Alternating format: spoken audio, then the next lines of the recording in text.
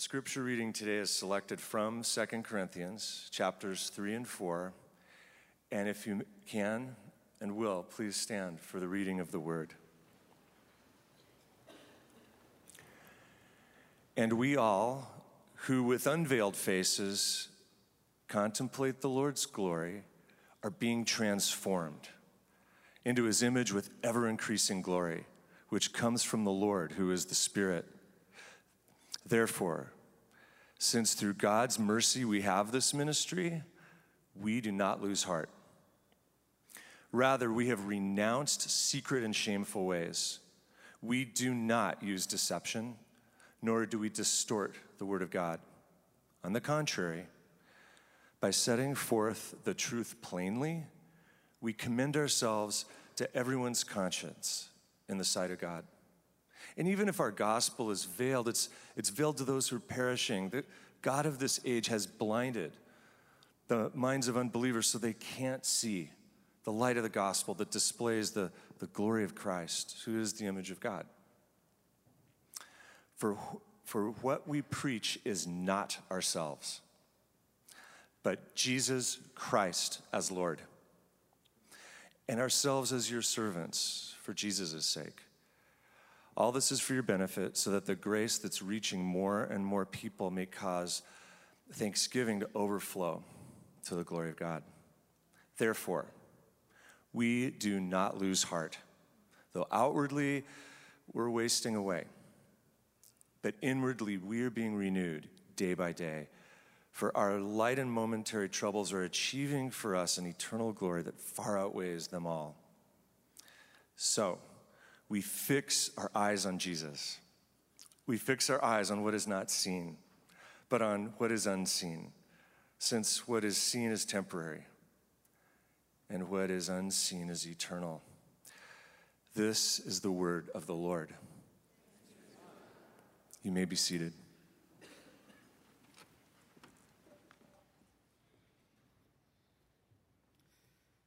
Good morning, church family.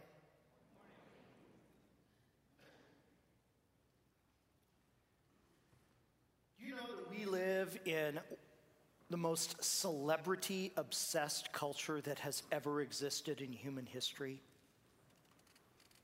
Millions of people follow the daily twists and turns of their favorite film and television actors, professional athletes, politicians, reality show stars, musicians.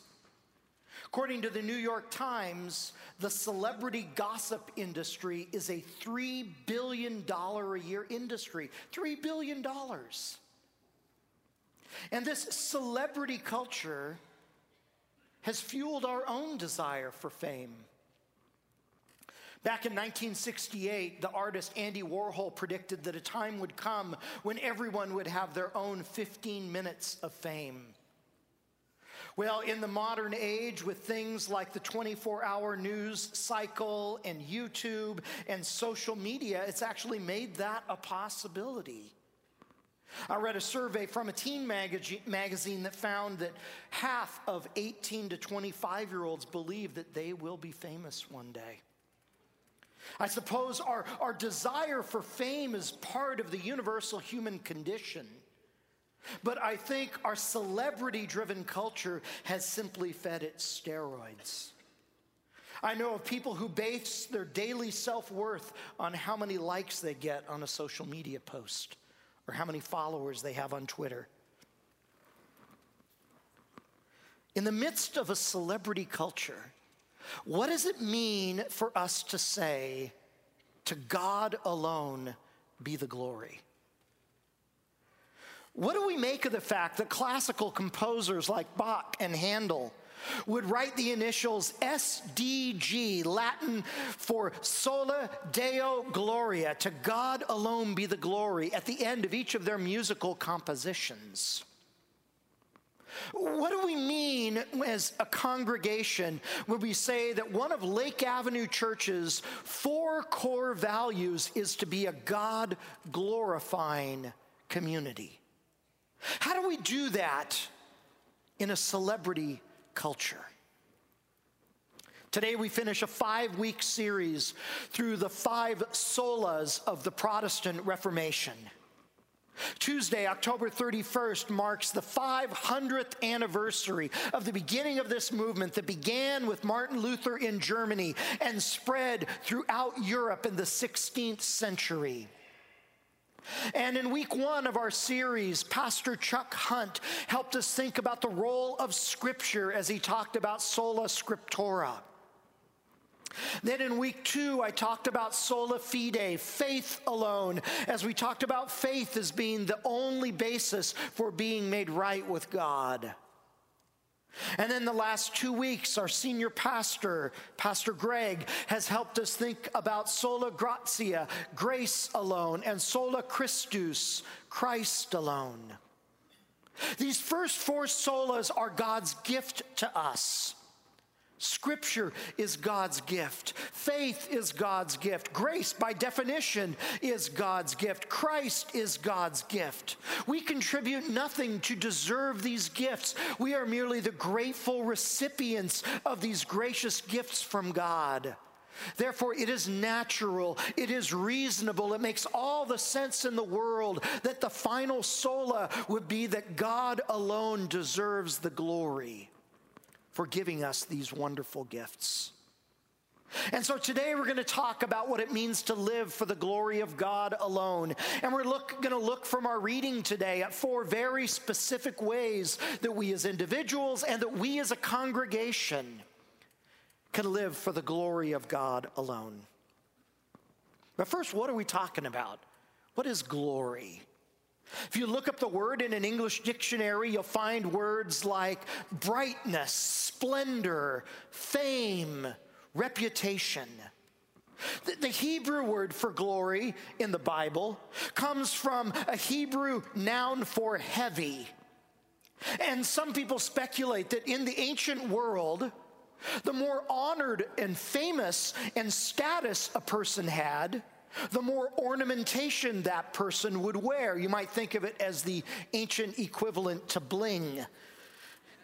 And so glory was being weighted down with the accoutrements of honor and status. And in the Old Testament, no one deserves more glory than God. When the prophet Isaiah was in the temple and he had a vision of the presence of God, he heard the angels saying, "Holy, holy, holy, Lord God of hosts. Heaven and earth are filled with God's glory." The Greek word in the Bible translated glory is the word doxa, which is where we get our word doxology from. And it can refer to brightness or radiance, something that's awe-inspiring, praise or greatness. This is the word that the angels used at the birth of Jesus when they said, "Glory to God in the highest." You might think of God's glory as God's greatness made visible. God's glory is like a spotlight. When a spotlight shines, we see whatever's in the spotlight with greater clarity. And God is glorified when we shine the spotlight on God in a way that others appreciate God's beauty, God's greatness, God's wonder. But the truth is, we like the spotlight too. And this has never been more true than it is today in our celebrity culture. We yearn for people to see us, to appreciate us.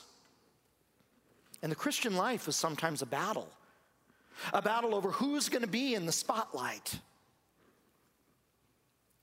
Living for God's glory at its essence means that my life is not about me and about what I want, but that my life is about God and what God wants. Living for God's glory means stepping out of the spotlight and learning to live my life with God in the spotlight. And in our world of celebrity culture and selfies and YouTube, this is one of the most countercultural ways a person can choose to live. And it brings us to the question of how, and we could do an entire sermon series on how to glorify God, but I want to look at just 4 ways from our reading out of 2 Corinthians chapters 3 and 4 today. How can we live for the glory of God alone? The first way that we find in our reading is by participating in our own spiritual transformation. Participating in our transformation. The 16th century reformers focused a lot on how we establish a relationship with God. They reminded us that we come to know God by grace alone, by faith alone, in Christ alone. But once that relationship with God begins, it's the beginning of a journey of lifelong spiritual transformation. In our reading from chapter 3, verse 18 of 2 Corinthians, pictures this journey as contemplating Jesus. The Greek word Paul uses in verse 18, to contemplate, means to gaze intently at something, like looking into a mirror. And so Paul is using the word picture of gazing into a mirror to picture this lifelong journey of transformation. Jesus is the object of our contemplation. He is the one we gaze at. But because Jesus isn't physically among us right now, we encounter and see Jesus in the pages of Scripture. And so we look to the Bible as if we're looking intently into a mirror to behold Jesus. Last Sunday, Pastor Greg reminded us out of Colossians that Jesus is the image of the invisible God, that Jesus is God himself. The author of Hebrews says that Jesus is the radiance of God's glory. But Jesus is also the image of true humanity. Jesus is the glory of what God intended human beings to be. He is the glory of God and the glory of humanity, fully God and fully human, joined together, 2 natures in one person. And when we contemplate Jesus, we not only see what God is like, we see what God is calling us to be like. And as we look, we are changed. This is why the 4 biographies of Jesus in the Bible are so important. Matthew, Mark, Luke, and John, the first 4 books of the New Testament, show us Jesus, how he treated people, what he taught about how to live, how he responded to those who wronged him, how he interacted with those who opposed him, how he spoke and acted against injustice, how he took risks to show compassion. And gazing at Jesus through the pages of the Gospels, we find ourselves becoming like him. And friends, this is a lifelong journey. That's why it says from glory to glory, or ever increasing glory. The longer I'm following Jesus, the more I see in him in the pages of Scripture that I've never seen before. But sometimes we get stuck in this journey of transformation. And when we get stuck, it's easy to become embarrassed that we're not further along the journey.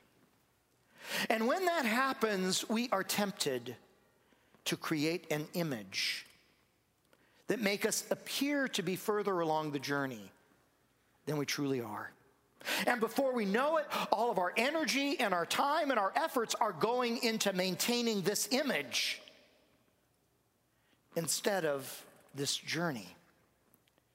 And it's exhausting. We feel like frauds. And friends, this is an epidemic in the church today. When we live that way, we are living in the spotlight. We step out of the spotlight when we admit to ourselves and we admit to God and we admit to each other that we still have a long way to go in this journey. We step out of the spotlight when we accept that where we are in this journey is where we are, for better or for worse. We can't be anywhere other than where we are. And we stop pretending. and begin to press forward in this journey of transformation. That puts God back in the spotlight where he belongs. In addition to participating in our own transformation in this section, we see that living for God's glory means humbly sharing the gospel with other people. Humbly sharing the gospel. In the first part of chapter 4, Paul begins to distance himself from people who use dubious and deceptive methods to promote themselves when they talk about Jesus. People in Paul's day, and sometimes people in our own day, proclaim Jesus in a way that shines the spotlight on themselves. And stepping out of the spotlight means proclaiming Jesus as Lord and ourselves as servants of his. And if you study 2 Corinthians in depth, you discover that Paul, throughout this letter, is warning the Corinthian Christians about a group of people within their own church who are promoting themselves as super Christians. And these super Christians were very good at what they did. They used eloquent words that grabbed the heart. They made misleading promises to get people to follow their own particular version of the faith. They talked about Jesus a lot, but they talked about themselves even more. They loved the spotlight. And Paul refuses to play their game. He won't even try to compete. In fact, if anything, later in 2 Corinthians, Paul begins to brag about his weaknesses and his insufficiencies, because these things shine the spotlight on Jesus all the more. Instead of putting himself in the spotlight, the Apostle Paul sets forth the truth of Jesus plainly, in simple, understandable ways. He renounces secret and shameful ways, because Paul is contrasting humbly sharing the gospel with arrogantly trying to manipulate people. See, when we treat the gospel like internet clickbait, do you know what that is? It's an article that makes sensationalized claims that tries to get us just to click and read the story. When we treat the gospel that way, we are putting ourselves in the spotlight. When we promise that following Jesus will fix all your relationships and solve all of your problems and heal all of your hurts, we are putting ourselves in the spotlight. We step out of the spotlight when we share the message with humility. We step out of the spotlight when we trust that the gospel doesn't need us to make it more powerful. We step out of the spotlight when we honestly tell people following Jesus may turn your life upside down, but that it's worth it to be in a relationship with the living God. Humbly sharing the message instead of arrogantly manipulating people. A third way we see in this is that we glorify God or live for God's glory by worshiping God with the rest of God's people. In verse 15, Paul pictures this grace that has come to the Christians in Corinth as increasing and creating a thanksgiving that overflows to the glory of God. One of the Bible's words for communion is the word Eucharist, which is the Greek word Paul uses here in verse 15 for thanksgiving or gratitude. When the early Christians gathered and shared that meal that we celebrate once a month, they did it as a way of thanking God. They lifted up their voices, they gave their offerings, they gave their music and their prayers as a sacrifice of praise, as an act of gratitude to God. They saw their worship as overflowing in thanksgiving to the glory of God. But sometimes today, we look at our worship gatherings differently than they did. Sometimes we let our own personal tastes and preferences dictate how we evaluate our worship gatherings. We equate liking a song or liking a worship style with experiencing God in that song or that style. We become connoisseurs of sermons, like a wine expert that's evaluating each tone, each turn of a phrase. The sermon was interesting on the front end, it had depth in the middle, but was a little bit disappointing on the finish, we might say. Our culture has shaped us into consumers of worship instead of worshipers. And when we do that, we put the spotlight on ourselves. Because we turn worship into something that's about us, our likes and preferences, our favorite pastor, our favorite preacher. Living for God's glory means stepping out of the spotlight and approaching our worship as first and foremost about God. And when we gather, living for God's glory means all of us stepping out of the spotlight and together shining it on God. And God is glorified when who God is and what God has done becomes the focal point of our gatherings for worship. Finally, in this section, we see that living for God's glory means orienting our perspective with hope. Orienting our perspective with hope. Paul says that because of these things, in verses 16 through 18, we don't lose heart. We don't give in to hopelessness. We don't despair. It's true that outwardly we are wasting away. There is no shortcut around our own mortality, no matter what any commercial may tell us. We try to avoid thinking about it. Our culture diverts our attention from it by idolizing youth and vitality. But friends, unless Jesus comes again in our lifetime, all of us will die one day.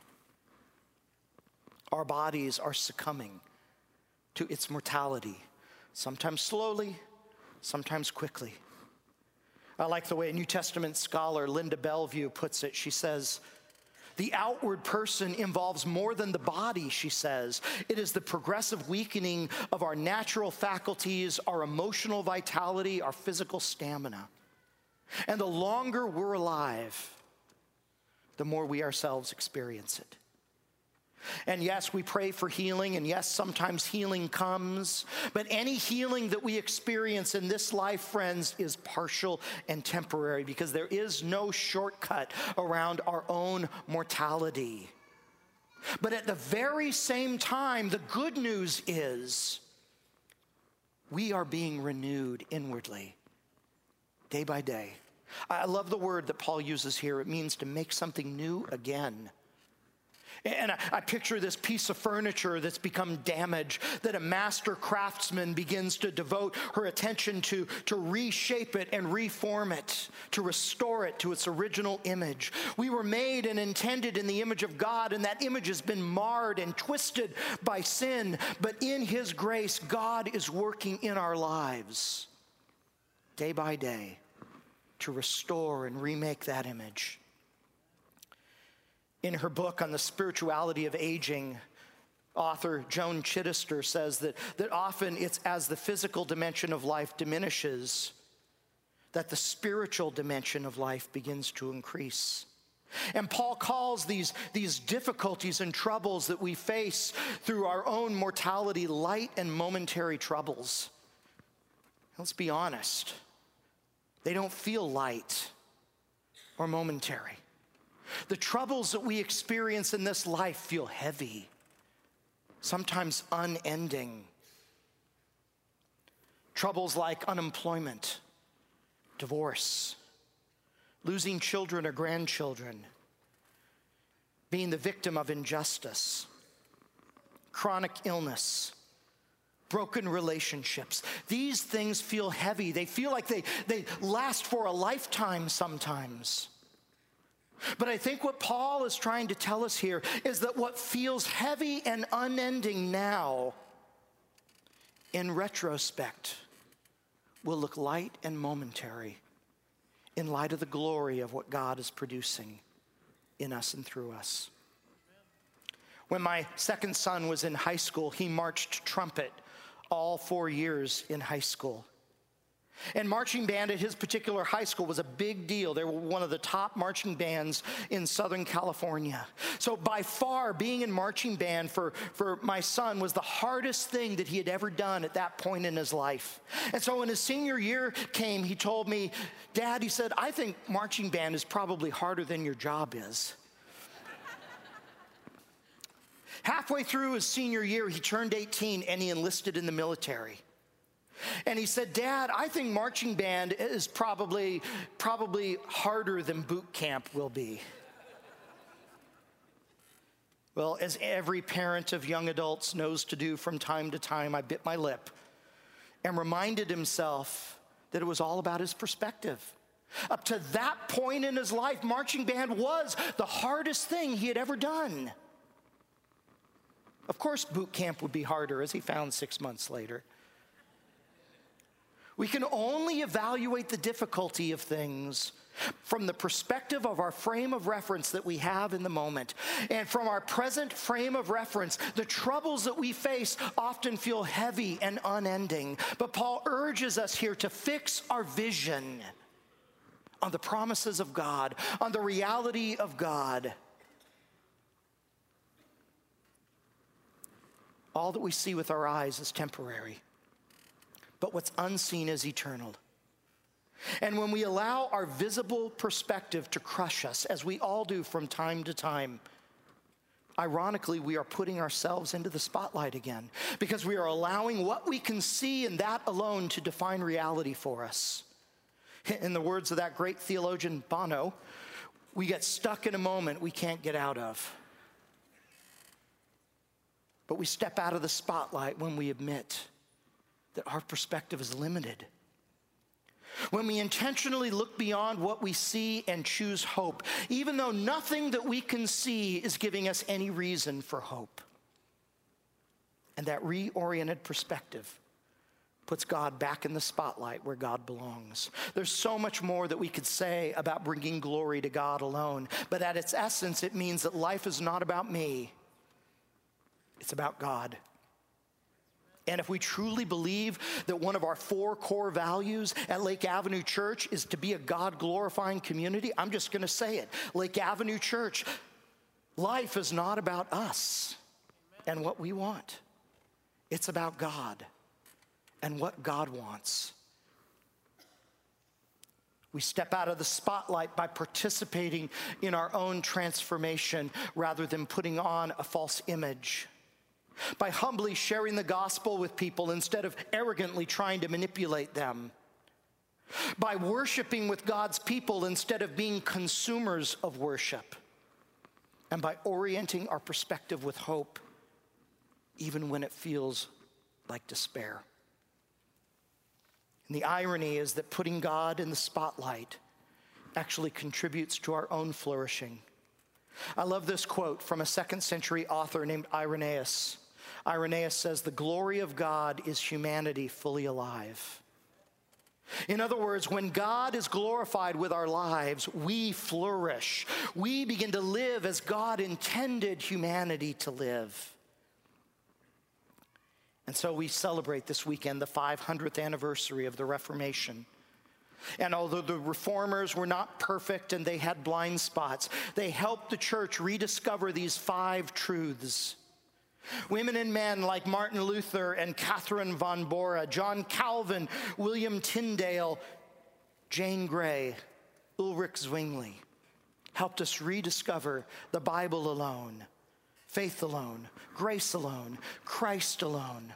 And as we celebrate these wonderful gifts that are given by grace, how can we do anything other than say we will live for the glory of God alone? Let's pray together.